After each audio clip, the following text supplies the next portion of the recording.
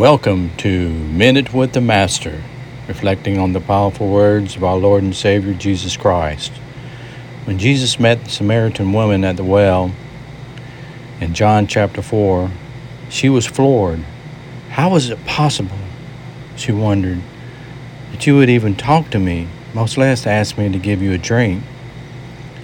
In verse 10 of John chapter 4, Jesus said to her, "If you knew the gift of God and who it is who says to you, 'Give me a drink,' you would have asked him, and he would have given you living water."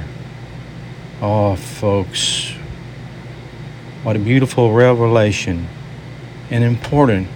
Jesus said, if you knew the gift of God, that word gift is powerful, and that it is a gift, it's an extravagant gift, a gratuity that is so beyond just a mere tip, and it goes beyond the ability one to even grasp the gift that is being presented.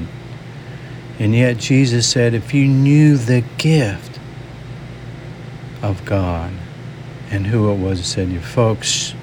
Later on in verse 26, Jesus said to her when she said, "You must be the prophet, Messiah, the Christ who is to come."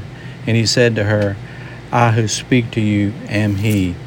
You see, only the Messiah, the Christ, the prophet, only Jesus is the gift of God, and only he can give this living water.